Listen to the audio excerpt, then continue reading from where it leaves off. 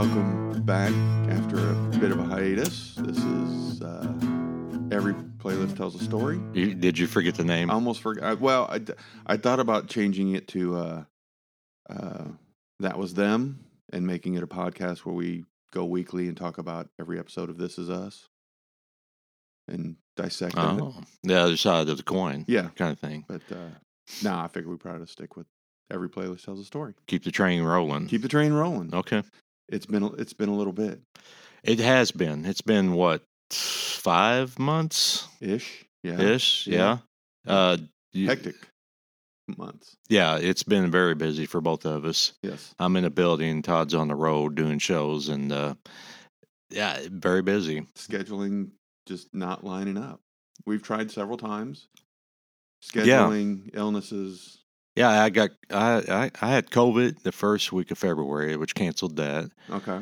I had a bit of the 24-hour stomach bug the last time. Canceled the last time. Yeah.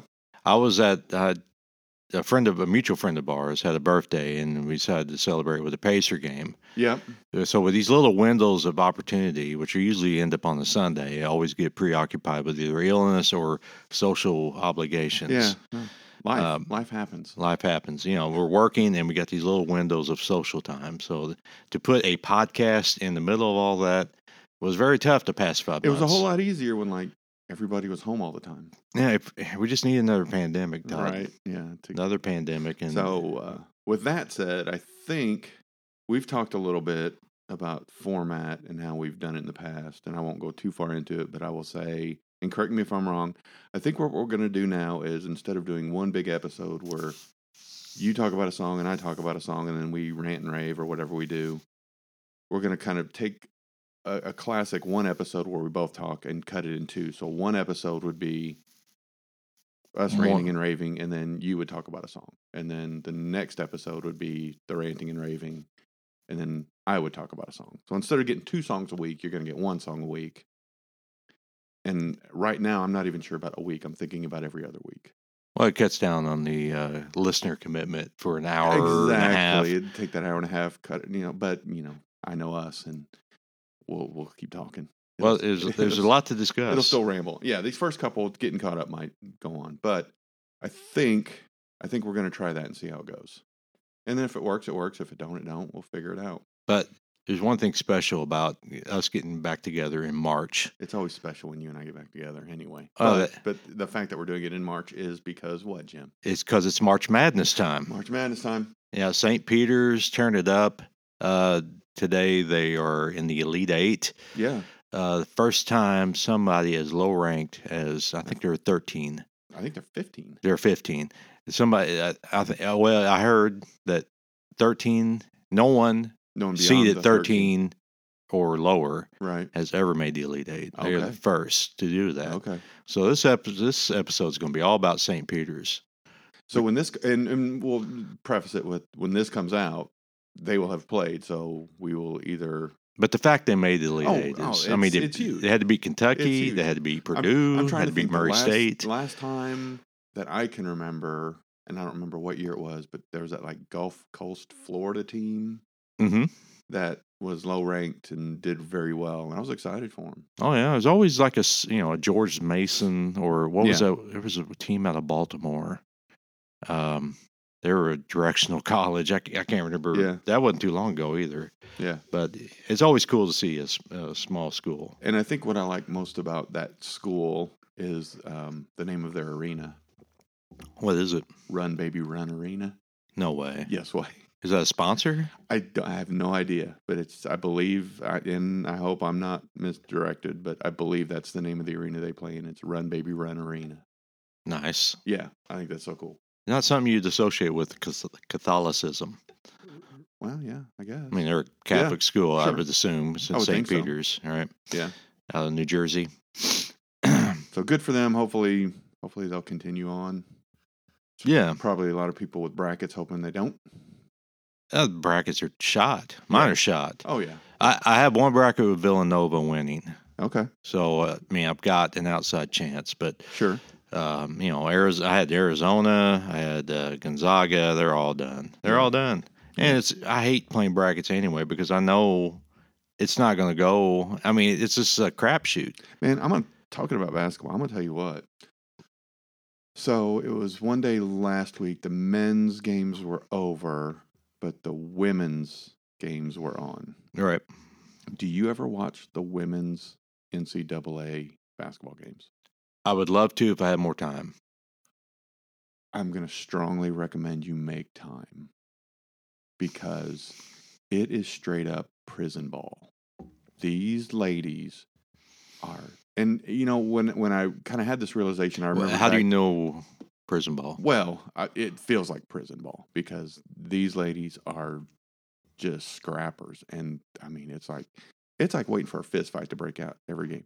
They're kind of low scoring. That's the one thing that doesn't make sense to me is they miss a lot. I mean, their percentage of hitting shots are low, so it's really bizarre to me that, you know, how do they, you know, this is a college basketball team. But it's so physical, right? It's impossible to get a clean shot. It's ridiculous. Is what you're saying? It's crazy. And I remember back when we did the GLVC tournament at the stadium, I remember watching the women's games thinking, holy crap, these are 1,000 times more exciting than the men's games. These women's games, just pick one and watch it.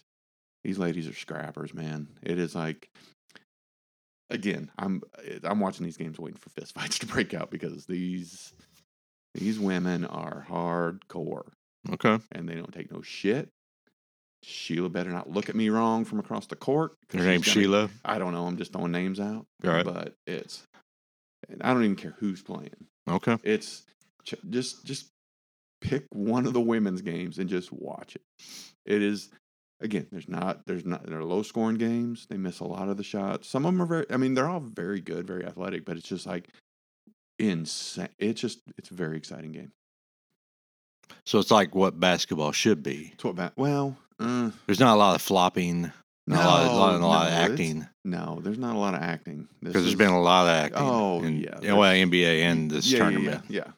But no, it's go check out the women's. Just check one out. For me, I mean, I like watching the men's games, but those women's games are excitement plus. I mean, they probably don't rely on the 3-pointer as much. There's a lot. There are a lot of them. And like I was watching one yesterday, and there was some lady was she was hitting them, but it's probably not as. And when I say little, I mean there's a lot of free throw misses, and that's always surprised me. Because it's like free throw, it's free money. No, you'd be surprised in men's. There's the same problem. It used to be a fundamental. Yeah. But it's like free throws, free money, man. That's just a free shot. But I've just, you know, it's like, you know, some one of them would step up to the line and the announcer would say, all right, she's 0 for 7 for tonight. And I'm like, 0 for 7? You can't, I mean, I get it's pressure and all that stuff, but it's like it's nonchalant. In saying it like it's just, you know, that's just how it is. Well, when you say low scoring and physical, that means there's not a lot of outside shooting, even from the range of a free throw. Yeah, it seems like there's not a lot of drive. You know, there's not a lot of driving in that I've seen. Now maybe there is, and I'm just watching the wrong games, but there's not a lot of driving into the goal and doing layups and stuff like that. It's just bunny shots. Like 8 footers. A lot of that stuff like that. Yeah. Okay. It's I don't know. It's like watching a ball game over at the park or something. Just, you know. Well, there's some embarrassment there too. Yeah. A lot of sandbagging that wouldn't fly with referees. Yeah. No. There's one dude at Lafayette Park in Princeton. I won't say his name, but he would stay at his whatever goal was their offensive side. He would stay down there. Yeah. He would not come back for defense. Right. He would just stay down there and wait for us to get the rebound, or they'd score and we get the ball. It to him and I'm right here. I'm right here. I'm under the basket. You don't deserve the ball. Right. You know. Yeah. You'd sandbagging son of a gun. So was it a athletic thing? It was just too much to run back and lazy. forth, or just freaking lazy. He was the kind of guy that could kick anybody's, physically beat down anybody. Right. Yeah. I mean, he was twice my size. Yeah.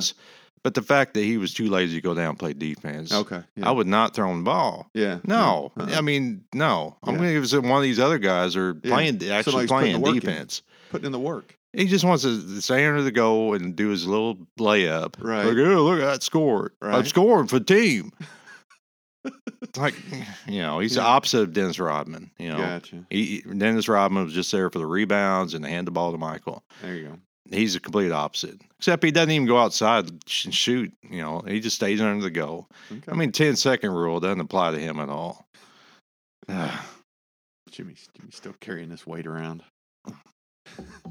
Fundamentals. All right. So March Madness. Back to March Madness. Oh, yes. Yeah, we got... What else is exciting about March Madness and this tiny little podcast we do? Honestly, if I had time for...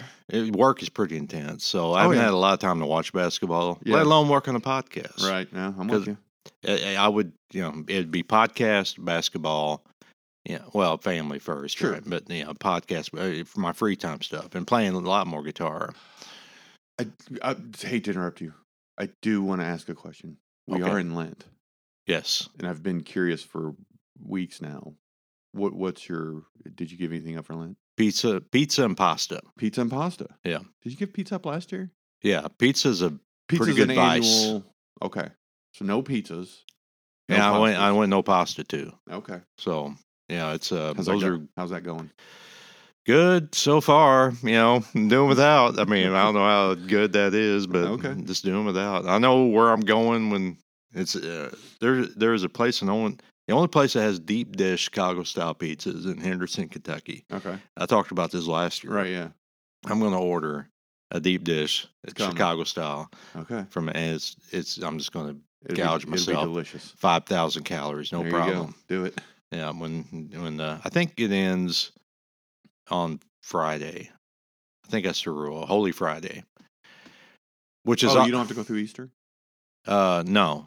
Okay. No, according to Scripture. Catholicism, not Scripture. But I have Cole Wetzel that night at the arena. Oh, okay, yeah. So it'll be the next day. Gotcha. We got that Holy Week. We got what is it? We started out with Santana on Wednesday night. Carlos, yes. And then we got Morgan Wallen's coming back. That'll be a sold out show. Rescheduled, yeah. Yeah, that will be. We'll be up till 2-3 in the morning on that, and then we got Cole Wetzel the very next night.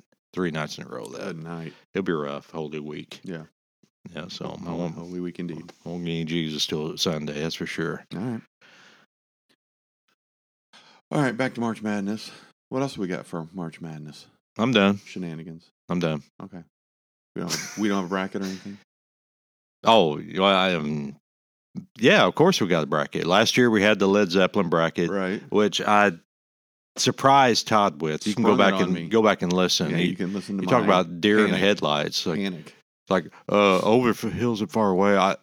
How's that song go? How's that song go? Yeah, it was a lot. I loved watching him squirm. Yeah, but apparently it was so painful that I had to make sure to send Todd the bracket this year ahead of time so he could do his due diligence. I think it's I mean, I made some decisions. I'm probably, and I think I even said I would. I mean, it's just a daily thing. I would change. There's probably some on this one I would change, even having had the time to sit down and go through it. And I will say that, I try to, in the spirit of it, I try not to dig too deep into it. I built a playlist. I went song versus song and just went with initial gut reaction on it to try to keep which is the way it should be, as pure as possible. And it's not just for you; it's for all the listening people out there. Sure. This year is the AC/DC bracket. There we go. Now it was 64 songs. I went back to classicrock.com to kind of not make it so much about me as far as the best AC/DC songs ever, but kind of follow what they're doing. And I agree. For the most part, I agreed. Now, there were some songs on the Brian Johnson side. I was just like, there's no way this could be in the top 64. I noticed there was no Mistress for Christmas on there. They had that in the top 64. I was like, how can you put that song in? Shame on you. When there are so many better Brian Johnson songs out there. I mean, how can you have that in and not something like Let's Get It Up or, Right, sure. Or, Cover You in Oil, this and even on the Bond side, they had songs that were never issued in the United States. Oh, really? Like you would have to dig. It's like, well, there's so many songs that were issued that there's probably a reason why it never got issued. Yeah. You know, because these songs are better. So I had to, on the back end of it, I had to, you know, adjust it a little bit. Right. To make it, and then line up the seating to where I try to make it tough on you a little bit. So, and before we get into it, I stumbled across this post and I took a picture of it from Tyler Mahan Coe, who we've talked about before, does that Cocaine and Rhinestones podcast. Yes. This one just caught my attention, and it's Let There Be Rock is the best AC/DC album. There isn't a bad song on it. Amen. But the 6-song run from the title track through the end of the LP is nearly unrivaled in hard rock. If you haven't heard it, you haven't heard AC/DC. Amen. Yeah, Let There Be Rock's a great record. That's my favorite. Is it? Yeah, because the guitars are unlike any other album. Okay. It is on an island of its own, in my opinion. Yeah. Yeah. There's something about each. Okay, we'll get into it. There's going to be a lot to talk about. This is our biggest AC/DC moment. Yeah, there's a lot of AC/DC talk here. Okay, so basically I broke it up between 32 Bon Scott songs going head to head against each other. All Bon Scott on one side, all Brian Johnson on the other. Yeah, and for those that don't know, Bon Scott, was he the original singer for AC/DC? He was the second singer. Okay, second singer for AC/DC, but the one that are there any recordings from the original singer? There are. Okay. Yeah, Dave Evans was the original singer, and he sung some of the songs that ended up on High Voltage, the first album that was released internationally. But he was not around very long because Malcolm couldn't stand him, and Malcolm was very public about it. Got it. He was more glam rock, and they found Bon, and it took off from there. In the 70s, AC/DC, in love is Bon Scott. And then when Bon passed, and they got Brian Johnson. It was February 19th, 1980. He passed away, I believe. Okay. And a few months later, they found Brian Johnson, who was. That's an interesting story how they came up with it. I don't want to really get into it, but he was in town to. I say get into it. Well, they called it was a cattle call, right? And a casting call casting call. He drove down to this town they were in, but while he was, not rehearsing, but auditioning for AC/DC, that same day he cut a radio commercial for, I believe, a Razor product. Okay. So he sung like a jingle for the Razor. It's out there on the internet. Okay. He did that all the same day. Did the audition and cut a commercial. Busy guy. Yeah, while he was working in a motor shop.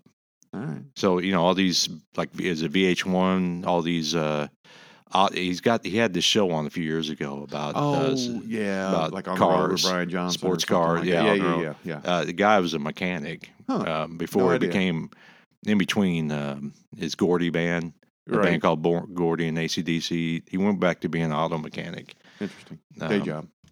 Day job. Yeah, he had to pay the bills. All right. So one side Bon Scott, one side Brian Johnson. Okay. I didn't think it was right to have them go head to head, like mixing Brian Johnson, Bon Scott songs, because it's like Van Halen, David Lee Roth, Van Halen, Sammy Hagar. Right. Yeah. Except I think Brian Johnson's music was better than Sammy Hagar's version. But that's opinion. I can't get past it. I'm sorry. In my radio? Come on, man. It's just not the same band. I wish they would change the name. Yeah. If they could just change the name like Rage Against the Machine, Audioslave did. For sure, yeah. It would have been. We never had this argument. We wouldn't have this conversation. Okay. And I think there's an argument that can be made for AC/DC in that sense too, because it is AC/DC Bon Scott and AC/DC Brian Johnson. There's a lot of similarities, but man, there is a lot of differences. It's hard to compare them against Van Halen because the problem with Van Halen and Van Hagar is that they went into keyboards. Keyboards became a big player. Right. Imagine if AC/DC went keyboards with Brian Johnson. No, stop it. It's almost like, shut your mouth. I mean, like Rush. Compare 70s Rush with 80s Rush. Yeah. I mean, 80s Rush was very keyboard driven. Yeah. And it's hard to compare those. I mean, that's almost like two different bands when you start doing that. And for me, the biggest difference in the two AC/DC eras, if you will, is production. just the sound of the songs. Those are the two differences for me. Bon Scott. Are you talking after Mutt Lange? AC/DC Bon Scott is very raw, and I don't want to say underproduced, but it's to me it's more of a very live sound. Okay. Whereas Brian Johnson, AC/DC, in some places feels overproduced. You're comparing it loses that rawness. You're comparing a song like Overdose to like Who Made Who. Yeah.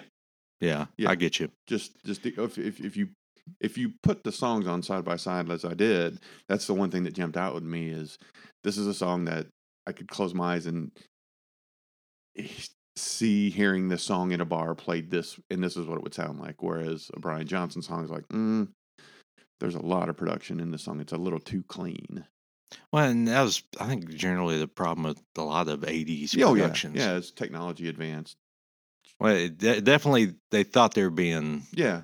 But, I remember hearing... It takes something away. Well, Paul Westerberg of The Replacements, he says, the stuff we did in the 80s, he just hates listening to because of the production, that what they glossed over the music. Right. It wasn't as raw as when they started out, and then they tried to go commercial mainstream sound, and now it's just, he can't stand listening to it because if they kept it raw, those songs would have been so much better. Yeah. Okay. But the one thing I got to say before we start, the difference between Bon Scott and Brian Johnson is spelling, lyrically. I mean, the subject matters. Bon would tell stories. Yes. And Brian was more of an anthem. Yes. Lyric writer. Yeah. Thunderstruck versus like Hell Ain't a Bad Place to Be. Right. It's a long way to the top. You want to rock and roll versus Flick of the Switch. Yeah. It's just totally two different mindsets of songwriting lyrically. Right. I think that to me that's the big difference. Well, and I didn't look into it, and I don't know if you know or not, but that's one of the things I was wondering as I was listening to songs is was Bon and Brian, are they the primary songwriters, or is there an Angus? Is there somebody that was in the band during both eras that? Bon was the songwriter, lyrically. He was not music at all. Brian was depended upon to be the lyric. Okay. And he was lyrically the songwriter. Got it. I think they started blending that a little more later. I didn't know if anybody else in like Angus or anybody else in the band got involved with writing lyrics, or if it was just you're the singer, that's your job, do it. I think for the most part that was. All right. And in recent years, I couldn't tell you. Right, yeah. But that was a setup. Gotcha. Okay. So there is controversy about Back in Black. There's a lot of conspiracy guys out there. Right, because I think that Back in Black was already done. Right, yeah. Lyrically, Bon had written most of those songs. The Bon Scott fans that can't stand Brian Johnson era, they say, like, you shook me all night long. That's a line that Bon Scott would write. Yeah. I mean, there's definitely some crossover on that record. Now, AC/DC completely denies that. Yeah. That the Bon Scott had nothing to do with Back in Black. Yeah, but, I don't... But, it was awfully tight turnaround between Bon dying and AC/DC coming out with their album. There's a lot of similarities in the lyric, like you said, lyrically, songwriting. There's definitely some similarities on that first Brian Johnson album. Yeah, exactly. Yeah. Okay. So let's run through the first one. We'll try to go quick because we've gone on and on. Yeah, we'll do what you want to do. Just do the round of 64 first. Let's do the round of 64, and then we'll save that for next episode. Okay. Yep. All right. So we're starting off with the Bon Scott bracket here. Yep. We got top seed Whole Lotta Rosie versus number 16 seed Big Balls. Yep. Todd, what's your choice? I'm going Whole Lotta Rosie. It's a great sing along, great groove. The guitar call and response toward the end. And the volume, where the volume gets low. I can't remember what the name of it. What's that shout song? A little bit louder now, a little bit softer now. From Animal House. Yeah. I got you. Yeah, it reminds me of that because it gets kind of quiet there and it comes back in louder. Whole Lotta Rosie is just a classic. Okay. Big Balls for me, it's a novelty song. It's not a go-to when I want to rock out. But when it comes on every now and again, sure, it's fun. But yeah, that typical tongue-in-cheek stuff, Bon Scott would write. Yep, exactly. So I'm going Whole Lotta Rosie. Okay. All right. And then we got number 8 seed, Down Payment Blues off Powerage versus number 9 seed, Hell Ain't a Bad Place to Be off Let There Be Rock. Yep. Down Payment Blues starts aggressive, smooths out, builds up a couple times throughout the song. It's pretty solid, classic AC/DC sound. The drum kick in on this song for me is a classic air drummer move. Yes, it's perfect. And then his voice, that I got myself a Cadillac, can't afford the gasoline. And then the story, the last time he says Down Payment Blues, I think it's at like the 4-minute 55 mark. You can hear the desperation in his voice. Boy, you really analyzed this. I dug into it, man. Yeah. Classic bluesy outro. As far as Hell Ain't a Bad Place to Be goes, it's all about relationships, Tom. It is. If this is hell, then you could say it's heavenly. Hell Ain't a Bad Place to Be. I went Hell Ain't a Bad Place to Be. And that's a tough matchup. Yeah, it's some of these were easy, some of them were very difficult. So yeah, Hell Ain't a Bad Place to Be for me on that matchup. Very good. Okay, we got number 5 seed, Bad Boy Boogie versus number 12 seed, If You Want Blood, You Got It. Yeah. Have you seen Empire Records, the movie? Yes. It's great. If You Want Blood, You've Got It. It's a huge feature there, yes. Isn't it? I went with If You Want Blood, You Got It. It's that scene to me is just the power of the song. And, yeah, this is one of those situations when I went to the ultimateclassicrock.com is where it was. They had Bad Boy Boogie way up there, and it's a good song. It's great live because back in the day, that was when Angus would moon the crowd right in the middle of that. They would break down that song, and he would do his little stripper routine and moon the crowd off the drum riser. So it's a very important song in their live shot. But yeah, If You Want Blood, You Got It is just a jam. Well, and then the other note I put on here, there's one part in the song, and I didn't write the time down, but there's a point when Bond sings "You Got It." It reminds me of Seinfeld, George Costanza's dad. It's a very Frank Costanza delivery. Okay. I never watched Seinfeld. What? I just never watched it. I tried watching it. All I saw was just a bunch of people going around the room going, oh. That's all it looked like to me. I never got into it. Never watched Seinfeld? The only one I sat down and watched was the last episode, and I thought that was last horrible. Was terrible. Yeah. Yeah, you almost got to skip over season 1.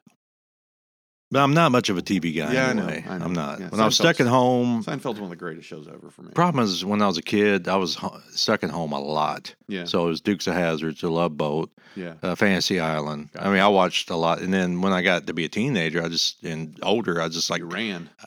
No more TV for me. Gotcha. Good for you. No. All right. Okay, and then we got the 4 seed Sin City, again off Powerage, versus She's Got Balls off High Voltage. Yeah, I went with Sin City on this one. Classic AC/DC, kind of a different groove to it. She's Got Balls, very barroom bluesy song, but a song Bon Scott wrote about his first wife.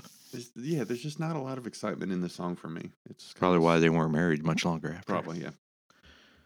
Okay, so we're going Sin City there. All right, number 6 seed. It's a long way to top if you want to rock and roll versus a number 11 Squealer off Dirty Deeds. Squealer. I was watching actually Rodeo yesterday. Rodeo was on TV. You're watching the rodeo. Bull riding, yeah. Okay. And, Squealer intro came on kind of in between riders. Yeah. And I was like, wow, that's okay. Very nice. It's a lot of testosterone. A lot of testosterone, yeah. Yeah, and Squealer. Yeah. Squealer's, to me, this is just the dirtiest of dirty songs. It's just nasty. Yeah. I remember there was a newspaper article written about AC/DC back in the day that said it was introducing a new album and said more songs about humping and drinking. Yes. That's a good way to describe the Bon Scott times. Yeah, so for this one, it's a long way to the top if you want to rock and roll. It's just class. That's classic. That is one of those songs that is if somebody says what's AC/DC sound, this song would be kind of the definition of AC/DC, I think. Yeah, I mean, I was really really was disappointed it was only number 6 seed. Yeah. Because I'll tell you right now, there's no song beating this song. That's if I did this that's bracket. your go-to. Yeah. It's the first song, AC/DC song. It's the first song ever. Yeah. After I hit puberty, I fell in love with. Okay. So it's been with me ever since. Gotcha. Because, that puberty, that's very important moment in any man's life. Oh, absolutely. Yeah. And that was the first song that stung me. Okay. So, yeah. Gotcha. There you go. All right. Number 3, Problem Child versus number 14, What's Next to Moon. Again, off Powerage. What's Next to the Moon, pretty good song. There's a Kick song, Kix, Kix. Yeah. They got a song called The Itch from the 80s, but I'm sure they stole that's the foundation from... That's the band that sung Don't Close Your Eyes. Yeah, that's the Don't Close Your Don't Eyes. Don't close your eyes. Yep. But yeah, that's when I heard this, for whatever reason, that Kick song popped in my head. And then Problem Child, dude, it's another... It's an anthem. It's an anthem. This is one that, I don't even have to listen to it. You say Problem Child, I can hear it in my head. I've heard the song so many times. Yeah, you can hear the first 2 notes and know exactly what song it is. Yeah. Yep, exactly. So I went Problem Child. Okay. Moving on. Number 7, Jailbreak versus number 10, Livewire. This one's tough, man. Yeah, it's a tough matchup there. And I will say about Jailbreak, for whatever reason, every time I hear Jailbreak, I always think of Judas Priest breaking the law. Those 2 songs go side by side. Yeah, kind of same chords and everything. Yeah. So, but man, Livewire, there's no fluff, man. This song is just solid. That bass. I went Livewire. Yeah, I don't blame you. I mean, it breaks my heart because Jailbreak's such a great song. Yeah, it should go further, right? Yeah. Okay, and we got the 2 seed. This is, I guess you call it Bon Scott North bracket here. Okay. Finishing out the Bon Scott North. We got 2 seed, Dirty Deeds, Done Dirt Cheap versus number 15, Shot Down in Flames off Highway to Hell. Got an upset here, man. No way. Dirty Deeds, Done Dirt Cheap is a great song. Wow. But you always do that. But for me, I've heard it too much. You've heard it too much. But it's not, I won't turn it off if it comes on. Heard it too much. But man, I went Shot Down in Flames. Well, Shot Down in Flames is great. It's just got some swing to it, man. I like the story. Singles ball, got my eye on you, honey. Heading out everywhere. This one's just got a little bit of swing to it. So yeah, I went Shot Down in Flames. Yeah, that's a classic Bon Scott story. Yep. Yeah, I don't blame you. Okay, so we're going Bon Scott South bracket here, starting out with number 1, Let There Be Rock, top seed, versus number 16, Night Prowler, last song on Highway to Hell, last song Bon Scott recorded as far as catalog. I went Let There Be Rock. It's a great song. Got some boogie to it. Always played live. Night Prowler,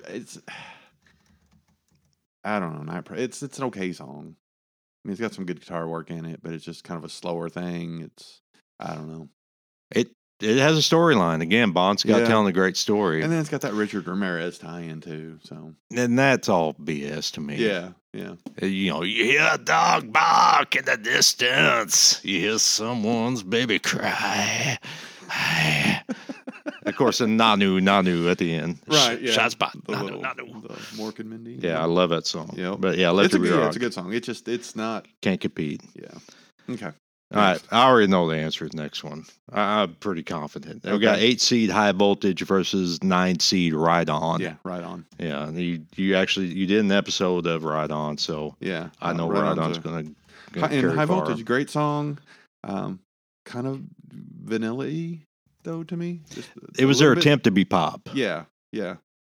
It's a good one, but there's something about it that's just the rawness has been stripped away from it a little bit for me. But Ride On's just, to me, I love that song. The only thing I know about High Voltage is that I remember they were talking to Mark Evans, who was the bass player on those early albums, and he said that he didn't play bass on that song. That was their brother George, who produced George Young, who was a member of the band Friday on My Mind. Not the Animals. The name escapes him. But yeah, their brother George was actually on bass for that one. All right, moving on. Number 5, Touch Too Much off of Highway to Hell versus number 12, the only song that I know of ever written about getting a BJ, and that's Go Down, the first track off Let There Be Rock. Yeah, I went Go Down on this one. You did go to. I did. Yeah. Got cool, so you are a fan. Cool boogie woogie jam to it. It's kind of got that bar room sound. Again, I talked about just that live, close your eyes, hear it in a bar kind of thing. This is true. This is true to what I think it would sound like live. Okay. And then touch too much. There's some cool guitar interludes between the vocals, but I wouldn't go down. Better song to me. Okay. All right. We'll leave it at that. Number 4, the Jack off High Voltage versus, or the alternative version off If You Want Blood, You Got It Live, which is a completely different subject. The Jack on High Voltage being about a card game, and the one off the live album being about having a sexually transmitted disease. Right. Yeah. So you got number 4, the Jack versus number 13, Rocker off Dirty Deeds. The problem I have with the Jack is there are several AC/DC songs that are, I'm going to call them novelty songs, if you will. Yes. This is one of them. It's a good song. Yeah. But if it's, I want to hear something, I don't want a novelty song. I want something that's. It's a basic blues song. Yeah. In structure. So yeah, I went rocker. There's a lot of intensity to it. It's very Elvis-y to me. Yeah, it's 50s. Yeah, very 50s rock Chuck and roll. Berry, Chuck Berry kind of feel to it. Yeah, rocker. So yeah, Chuck Berry was kind of that was Angus's inspiration. It was he always tried to copy Chuck Berry, and it's pretty obvious in this song. All right, number 6 seed TNT versus number 11 seed Ain't No Fun Waiting Around to Be a Millionaire off the Dirty Deeds album. Yep, TNT, good old fashioned in your face rock and roll. Ain't No Fun Waiting Around to Be a Millionaire.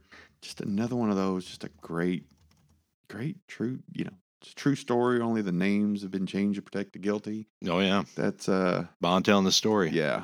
And when I heard this song, I had a memory of a couple years ago, I was out with a country band, and I was on the bus with the band, and the band leader was going through and they were playing songs, and it was just one of those nights where they were drinking and just everybody was like shouting out songs and they were playing it. And this one came on and it was like, dude was like, this is the song. This was the jam. And just everything about it he loved. And just watching the excitement in his face as the song played through, it was like, God, I love that he loves the song this much. I get it. Can I add a story? You can. To this. This is a song that convinced AC/DC to do the soundtrack to Stephen King's Maximum Overdrive. Yeah. Stephen King met with at least Angus and Malcolm. I don't know if the rest of them were there or not, but he sung this song, what acapella or whatever, without music. Right. He did the entire song, and there's a lot of words to the song. It's a very long song, and that's what impressed him to do the soundtrack. Yeah. To his a questionable movie. There you go. That did have Who Made Who in it, so we did get something out of that. Right. All right, moving on. Number 3 seed Highway to Hell versus 14 seed Gone Shooting off Powerage. I went Gone Shooting. Wow. Now is this another situation with Dirty Deeds? Kind of. I mean, Highway to Hell's a great song. I think it's Bond's best vocal moment. Yeah. And there's a comedian I'm out with on and off over the last couple months, and Highway to Hell is his at the end. Thank you, good night. Highway to Hell cues up, and that's his walk off music, and it's made me kind of like hear it again every other night or whatever for a while. So yeah. I'm hearing it a lot again lately. It's a great song. It's another one of those where it's like, okay, I've overplayed. Not really overplayed, but played enough. Played enough. Yeah. Okay, not annoying. Gone Shooting is a great song. It's a great song. That classic steady Cliff Williams bass line. Yeah. It's a jam. Well, I mean, isn't that all Cliff Williams bass lines? Right, yeah. Those are the classic steady bass line. I remember I was playing in a buddy's band of mine, and he had me on bass. Yeah. And all I could do was Cliff Williams because I'm not I'm not Geddy Lee on bass. So, and the drummer really loved my bass playing because, man, you sound just like Cliff Williams.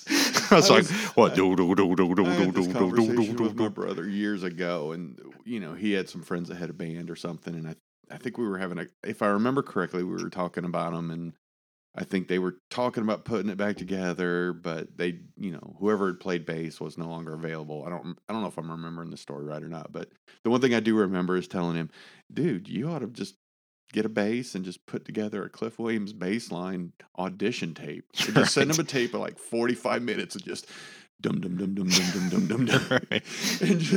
And then that's your audition tape. And I can play bass, man. Here's 45 minutes of it. Right. And that's the audition. Amazing bass. Yeah, exactly. How sweet to sound. Exactly. Oh, shit. All right, gone shooting. All right, so now we're moving on to 7 seed, Walk All Over You off Highway to Hell versus number 10, Riff Raff. Yeah, Riff Raff's the way to go.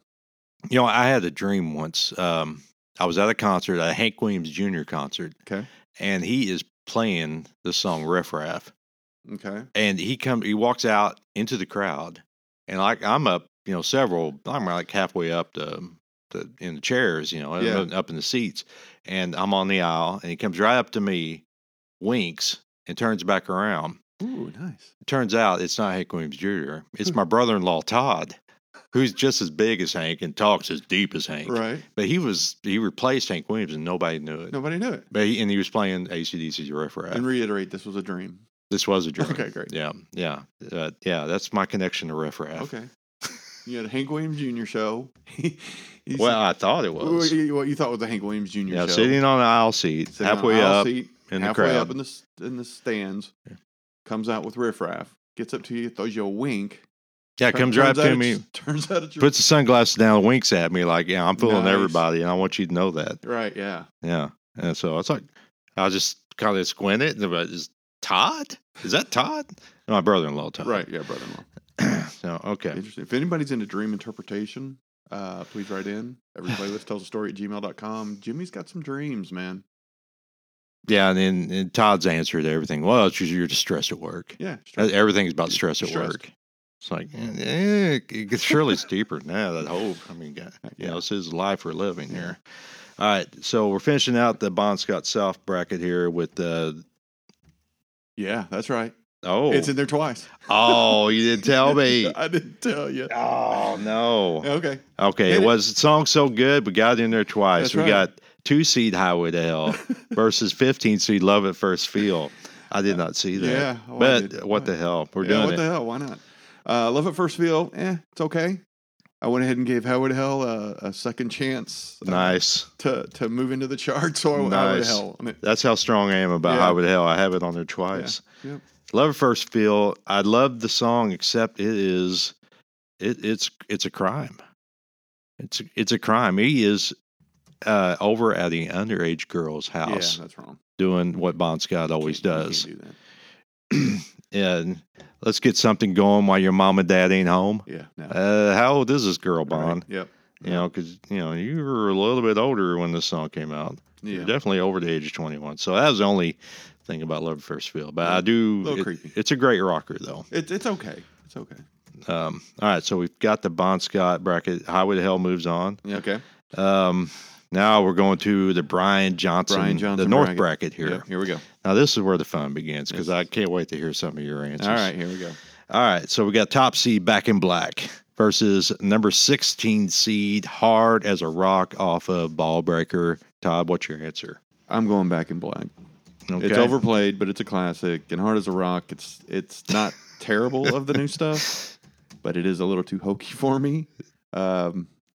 It feels like it's just kind of going through the motions. There's no soul to it. There's a lot of hokey later on in AC/DC in there.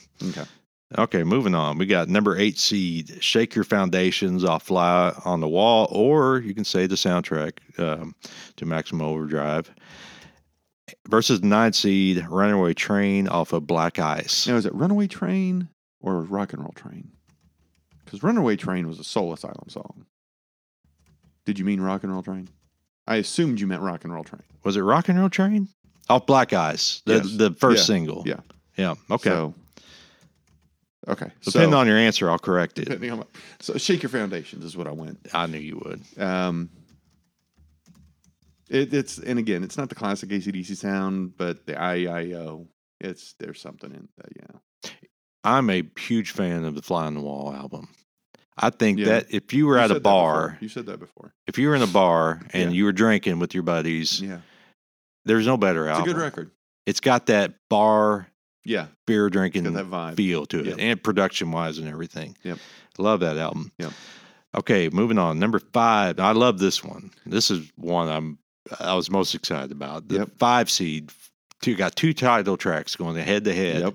You got the 1983 Flick of the Switch versus the 1985 Fly on the Wall title tracks head to head. Todd, what's your answer? Flick of the Switch, one of my favorite albums of my youth. I love that record. So blow your sky high. Yeah. It's one of those songs I haven't thought about in a while, but after listening to it, it's repeatedly played in my head several times. I love them both. Yeah. Fly on the Wall's good. It's Sophie's choice. It's got a great 80s rock kind of production sound to it. The sound loses a little bit of that AC/DC flair, kind of too clean. But Cupid drives like a fly on the wall. There you go. I love it. Flick of the Switch. They're just shouting in the mid 80s, man. Everything's just top of the top. Yeah. So much anger. All right. Number 4 seed, Rock and Roll Ain't Noise Pollution off Back in Black versus number 13 seed, Rising Power off Flick of the Switch. Rising, I mean, nothing really grabs me on Rising Power, so I want Rock and Roll Ain't Noise Pollution. Yeah, it's hard to compete with that. When it comes to Brian Johnson, that Back in Black. I listened to that Back in Black record a ton mowing the yard.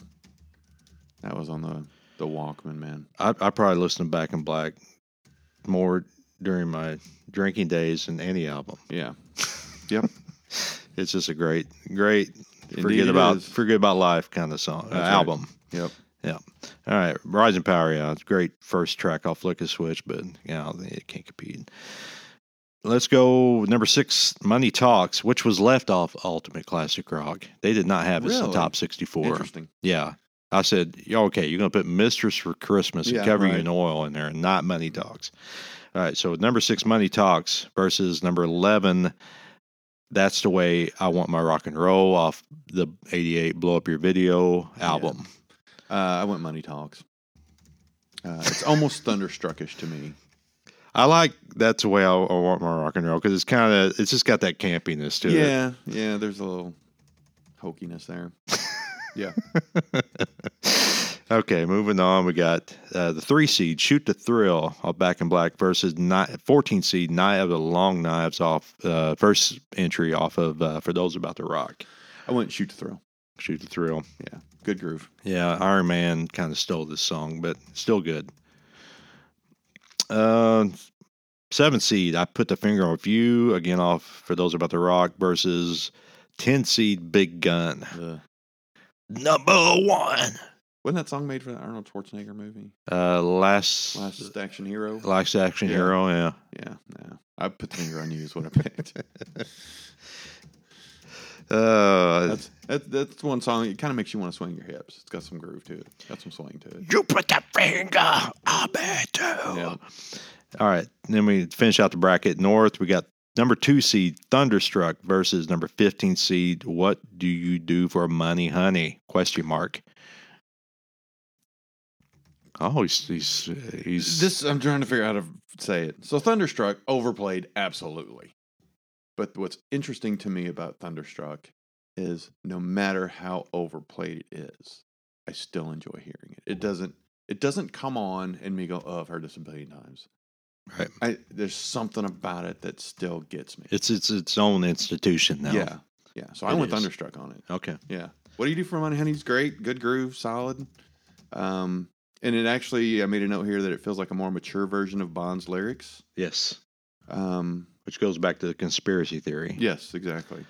But yeah, Thunderstruck is a weird one for me because on all these songs that you hear a million times, and Thunderstruck, especially now during this damn basketball tournament, you hear it probably 16 times a day, or at least the intro to it. But there's something about it, man. Yeah, it's a strong song. It'll be an arena rock institution for the rest of our days at least. Yes. Okay, moving on to Brian Johnson's South bracket. We got top seed For Those About to Rock, We Salute You versus the number 16 seed, the title track to the 1995 album Ball Breaker. Ball Breaker's ridiculous. That's all I'm going to say about that. For Those About to Rock, We Salute You. Dude, it's a to me, this is a go into rock and roll battle. Line up the soldiers. This, yeah. Load up your... And then the cannons. Come on. you pick up your balls and load up your cannon for the 21 gun salute. Yeah, ball breaker. Brian Johnson's side was a lot tougher for me to put together because there's just so much more material. Yeah, to go over. Yeah. Fortunately, I was able to get at least one song off every AC/DC album except for this most recent one, Power Up. Yeah, I think it's called. It's just because there's a couple songs in there that are pretty good, right? But what am I taking off? Sure. It's just like I'm not taking off anything. Yeah. To make room for a song off that album. It's just there's so much more material. You know. What's that? Because I'm going to immediately dismiss it. Not so much that. It's just me personally. It was tougher to. Well, I was already kicking some songs off, right, so I was just like, like Money Talks, for example. Like, that's got to be on there, right? But then I was like, I don't know, how am I going to finish this out? I mean, Bon Scott was easy because there's not as much material to go over. But anyway, moving on, we got 8 seed Shake a Leg off Back in Black versus the first song off Blow Up Your Video, number 9 seed Heat Seeker. Heat Seeker is the kind of song I wrote down here. It's the kind of song you'd play for your parents to show them that AC/DC isn't evil. right. No, they're not bad. Here's Heat Seeker. It's not bad. But yeah, I went Shake a Leg. It's and again, Shake a Leg's It's got a good guitar groove, but I can't bet it's better than Heat Seeker. Yeah, it's more like a kind of like comparing it to Rocker. It's just that kind of jam to it. Yep. All right. I got number 5 seed Guns for Hire off Flick a Switch versus number 12 seed Sink the Pink off Fly on the Wall. I went Sink the Pink. You went Sink the Pink? Yeah. Wow. Yeah. You talk about how you love Flick a Switch. I know, but it's I did at that time. Right. Perspective. Well, I love and Sink the Pink's another one of those that's kind of, since I've heard it again, it's popped in my head a couple of times. Yeah, it's more songs about humping and drinking. Yeah. All right, 4 seed Let's Get It Up off Let There Be Rock versus 13 seed Are You Ready off of The Razor's Edge. Problem I have with Are You Ready is it feels like it was written to, hey, let's write an anthem. Well, yeah, that's a problem with most Brian Johnson stuff. So I went Let's Get It Up. Got classic AC/DC swing to it. Now, am I incorrect in saying that Are You Ready was used in a Michelob beer commercial? I don't remember that, but it's very possible. It just had that. I'm almost positive it was, which kind of takes away from. Right. I hate when classic rock songs are used in commercials, like Foreigner's Double Vision was used in a Burger King double cheeseburger commercial. Okay. It was a sale going on. You? Well, every time I hear Double Vision now, I only think of cheeseburgers. Right. Which is Anyway, number 6 seed Who Made Who versus number 11 seed, also off Back in Black, Giving the Dog a Bone. Yeah. I went Who Made Who. Who Made Who? Yeah. Giving the Dog a Bone, I think it's a good deep cut on the record, but it's, Yeah, Who Made Who is just great stuff. All right, 3 seed Hell's Bells versus, I did it again. Did it again. Oh my God.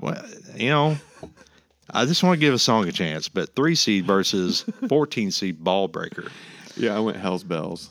Man, just cannot. Over Ball Breaker. Again. I cannot get that past you. Yeah, no, I'm trying. It's the opposite of Highway. You got it on Highway to Hell, but I'm not going to give it to you on this one. You sly dog. All right, moving on. 7 seed Have a Drink on Me versus off of Back in Black, versus number 10 seed Rocker Bust. Rocker Bust is not a terrible song, but no. Have a Drink on Me. All right. Classic barroom vibe. Again, gotta believe Bon had a hand in writing some of these lyrics. Yeah, and Rocker Bus, again, that anthem thing. Yeah. All right, last one. Close here. It out this week. We got number 2 seed You Shook Me All Night Long off Back in Black versus 15 seed Stiff Upper Lip title track. No, it's got to be Stiff Upper Lip, right? The note I wrote was "Fuck you, Jimmy." For Stiff Upper Lip. Well, it was a 15 seed. Yeah, so we are digging. You Shook Me All Night Long. Again, another overplayed song. God, I remember hearing it on the radio so many times in the 80s and 90s. Yes. It was just overplayed, but it's it's the sing-along potential on it's through the roof, so. Yes, I agree. Yeah, isn't it amazing that this would become today's country music. Yeah. This song is, if it came out today, yeah, it would be a country song. Right. That's what amazes me about this. Yeah. Prophetic. Yeah. They knew they were, 42 years ahead of their time. That's right. Oh, boy. All right. So we finished out the round of 64. And thanks for sticking with us through it. Yeah, so the first round's always exhausting. We're not going to recap this because that's just too much. We'll get into it next episode. Yeah. All right. So we're moving on. We got the bracket going and ready to move on to a song. Yep. Now, who is up to bat? I don't know. I haven't discussed this. You want to flip a coin? I'll have a coin. Are you ready to go? Rock, paper, scissors. How about that? Yeah. Okay. 1, 2, 3, shoot. Right. Yep. 1, 2, 3. Oh. 1, 2, 3, shoot. Well, now you know what I'm doing. Well, now you got it. Okay, start over. 1, 2, 3. It's 1, 2, 3, and then do it. Are you serious? You do it on 3. Okay, we'll do it on 3. Wait, who does it on 4? I do. Okay. 1, 2, 3, shoot. Well, okay, I done paper, I done scissor. Guess what I'm doing now? Jeez. All right, here we go. All right. On 4? So wait, we're gonna go 1, 2, and then do it. We'll do it. 1, 2, 3. On 3, we're doing it. Yes. Got it. Okay. All right. Fine. Okay. 1, 2, 3. All right. Yeah. Okay. Rocks. All right. 1, 2, 3. Oh, rock beat scissors. Rock beat scissors. You and your rock. Unoriginal. I'm surprised you went with rock. There's a whole. Yeah, we could have gone into the whole thing. You could have gone back to scissors. You could have gone paper. Even though you'd done it, you don't have to do rock. Hey, next time we do it, I'll know. You're always rock. Yeah, stick with rock. Yeah, paper's coming. Guess what? Paper's on its way, sucker. All right, so I'm going then? Is that what we're doing here? Yeah, that's what we're doing. Okay, cool. How superstitious are you, Jimmy? I have for you. Are you a very superstitious person? No, but I do have a very good ability of seeing trouble coming before it arrives. So you got a good gut instinct reflex. You see an iceberg off in the distance, and you can measure if it's coming your way or not. But no, that doesn't have anything to do. Superstitions is like for me, it's if I'm playing roulette at a casino, I've got a system. Things have to be in place for me to bet on a roulette table. Then I don't have any because I think casinos are completely random. Well, yeah, but my superstition of how I play roulette is based on some factors. I can't play a table if 17's been picked. Okay. They've got the board that the last 20 numbers or whatever it was that it hit. If 17's up there, I can't play that table. Well, how would you define superstition? It's superstition would be maybe nonsense or things that maybe don't make any sense, but kind of rule how you kind of do things. Like the roulette thing's one. Like when I was a kid, superstition, I don't know, it was dumb, but like if you drove past a graveyard, you had to hold your breath or the dead would come back. I used to do that on bridges going over the river. Don't step on cracks, break your mama's back. That's kind of a superstition. I actually did that this morning with my daughter. Stepped on a crack?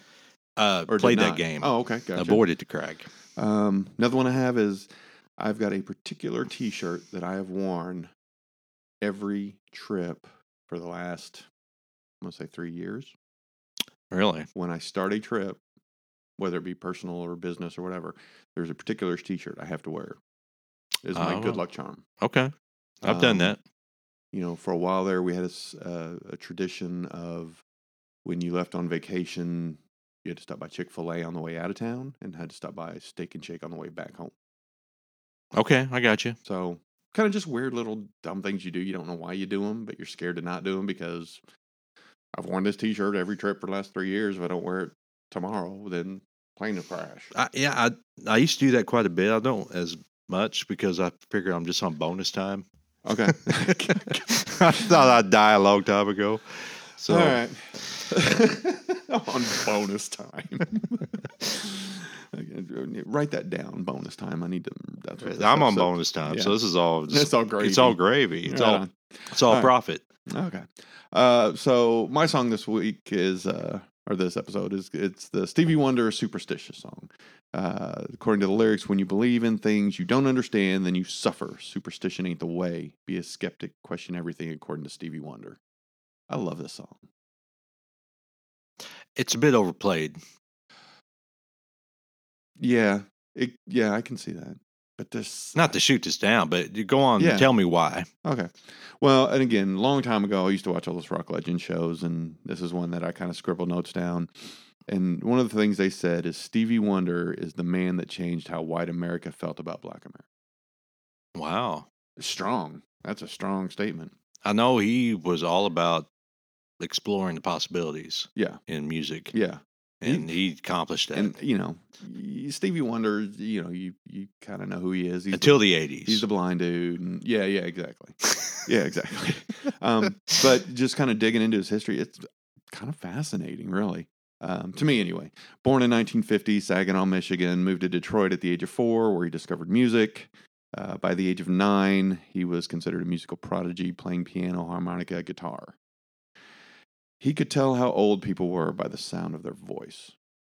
So just talking to him, he could calculate how old you were. Interesting. Yeah. Interesting stuff. The first single was I Call It Pretty Music, but the old people call it the blues. All right. Which is a great title. Mouthful, but 1962, so that would have put him, 12 years old? On tour with Motown Revue with Marvin Gaye, Temptations. Sang, he was the first one on. Kind of went out and opened up, warmed up the crowd, and then... Little Stevie Wonder. Gotcha. Yep. And then listened to the rest of the show from the side of the stage. 12 years old. 12 years old on tour. Wow. Opening for Marvin Gaye and Tempted. Yeah, no shit. Had a single called Fingertips, which was recorded live on this particular tour in Chicago. Marvin Gaye actually played drums on it. Oh, cool. Yeah. And it was the first live American single to go to number 1. Wow. Little Stevie Wonder.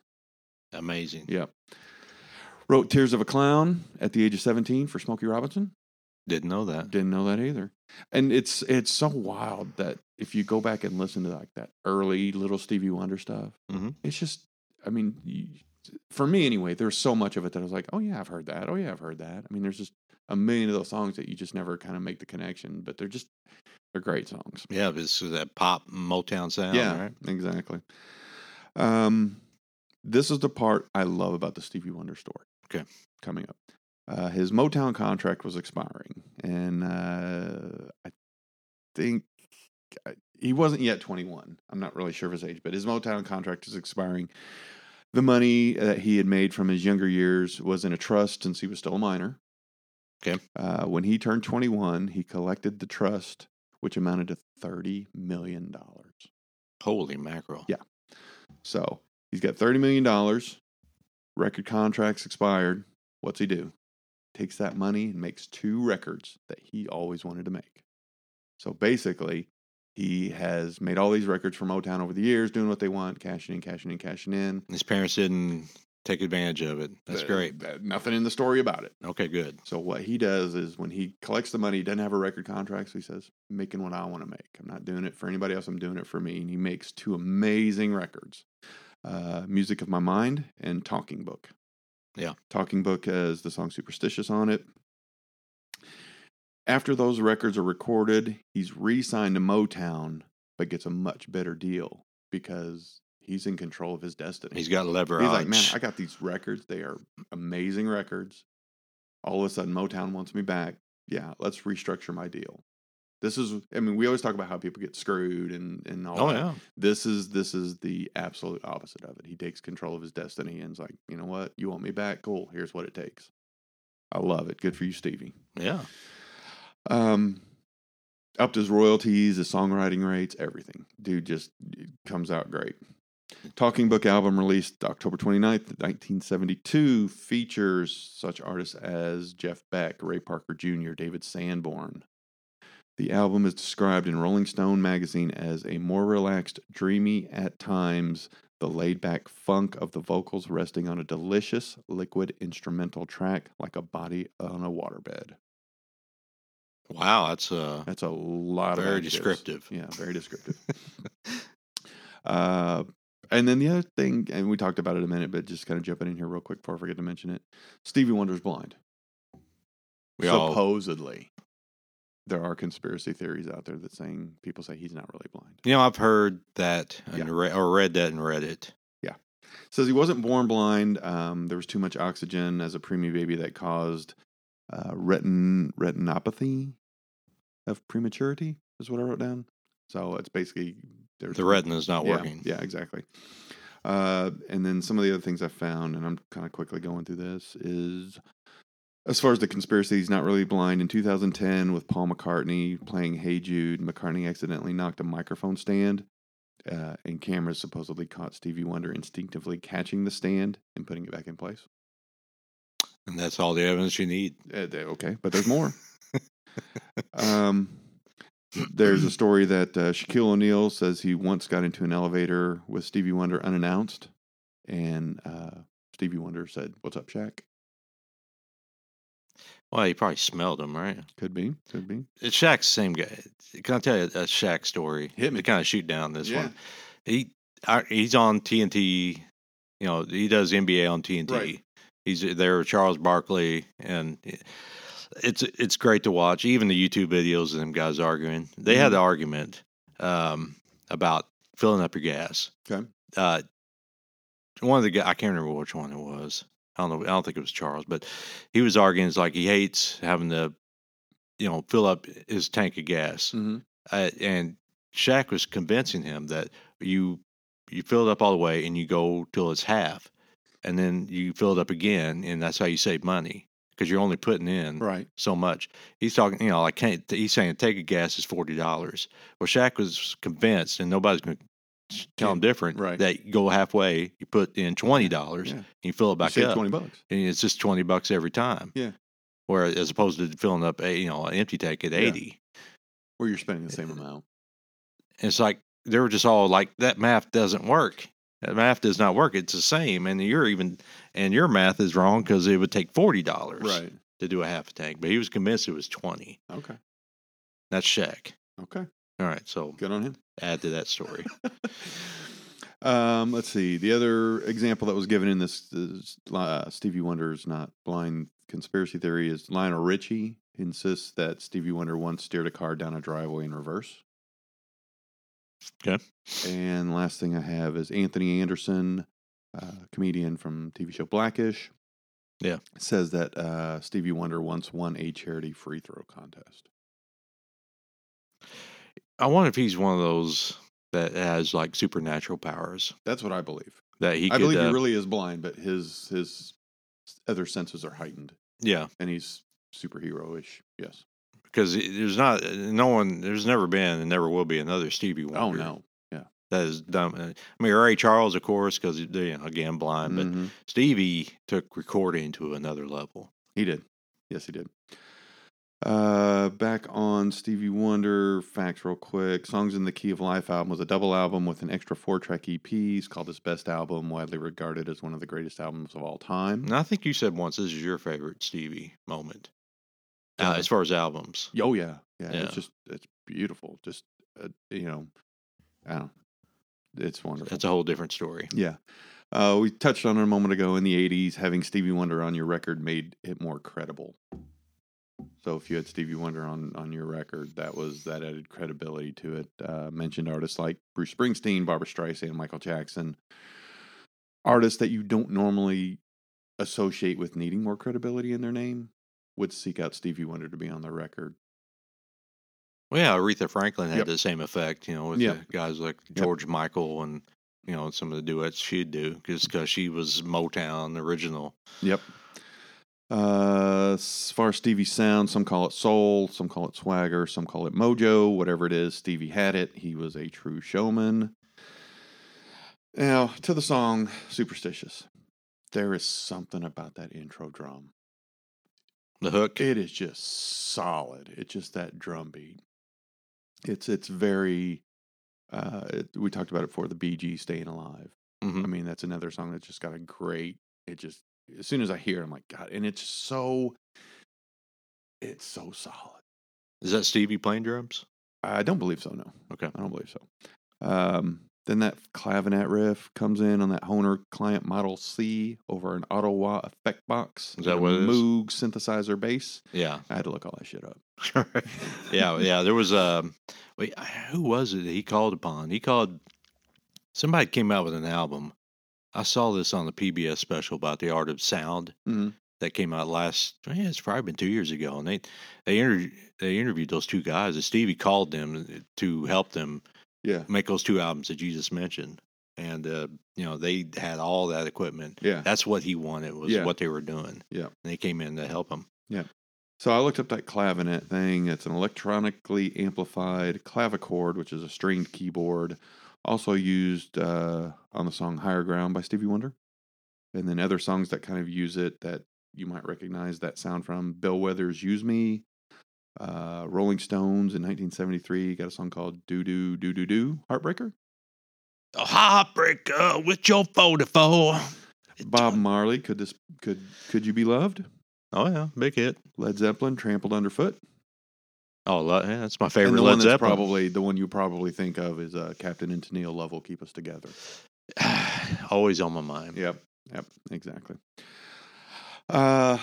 So anyway, this thing starts with those drums, and that clavinet riff comes in. You're like, what the shit? And this thing's got some soul to it. And then, but wait, there's horns coming into this thing. It's, it's all in Stevie's mind. When I hear the song, I'm just like, how did little Stevie Wonder do it? This song has got it all.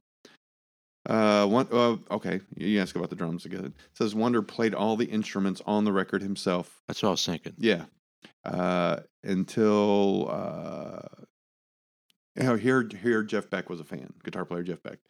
So he struck a deal to have Jeff play on the record, and Wonder would, in exchange, give him a song. That song was Superstitious. Okay. But as it works out, Beck's version was supposed to come out first, but there were delays, and Motown CEO Berry Gordy heard the song, knew it'd be a hit, rushed Stevie's version out first. If you go listen to the Jeff Beck version of it, it's similar. It's very, very different from Stevie's. It doesn't have as much soul. Well, the studio production's probably a little lighter. Yep, exactly. So all of this to say that this is for me, top to bottom, solid track, as solid as it gets. I mean, there's something about this song that in any genre, this is in my top 5 songs of all time. Okay. I love this song. All right. Other versions that were recorded, I talked about the Jeff Beck. Stevie Ray Vaughan recorded a live version in 1986. Love that one. There's a version where Stevie Wonder performed it, a live version, studio version on Sesame Street in 1973 on episode 514. And if you're a Raven Simone fan, she covered it in the Haunted Mansion soundtrack in 2003.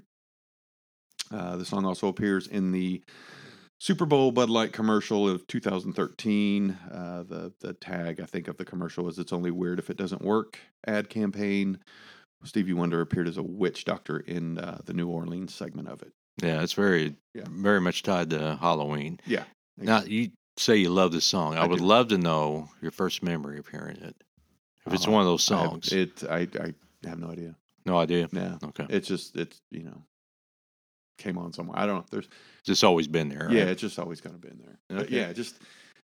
But everything about that song is solid, and I love the fact that this is one of the songs that, record deal's over. He takes all his money he made from being a kid and being a Motown, hit machine maker. Was there a moment in your life you tie this song to? No. All right. It's just, and it's one of those songs that I don't actively seek out. It's in rotation on playlists and stuff. But man, when it starts and that drum kicks in, it's like, oh shit, yeah. You never get tired of this song. Never get tired of it. Okay. And I don't know what it is, man. It's got some sweet funk to it. It does. Yes. And it's got a great hook. Yeah, it does. So that's me this week. Okay. And I don't know how long we've gone. We've gone long. We promised to be shorter, but we'll figure. Well, it's the first one. It's the first one. And there were a lot figuring it out along the way. That round of 64. Yeah, that 64 takes a lot of time. So yeah. Okay. So that's me. So as I said, this is going to end this week's episode. We will come back next week. Jimmy will have a song. Hooah. Next week or like I said, I haven't figured out if we're going to stick to every Friday or if we're going to go every other Friday. We may try to go every Friday for now, and then we'll give it our best effort. Adjust as we need to. But that's all I got this week. You got anything in closing? Mm-mm. I will say it's good to have Welcome back. Good to have you back in the basement. Yeah, let's do it. Let's keep it going. All right. That being said, I don't remember what all I used to say. social media stuff. We'll get stuff going again on that. Yes. Email us at everyplaylisttells-a-story@gmail.com. And gonna refire up that motor. Refire up the motor. That's right. Thanks for listening, and we will talk to you again later.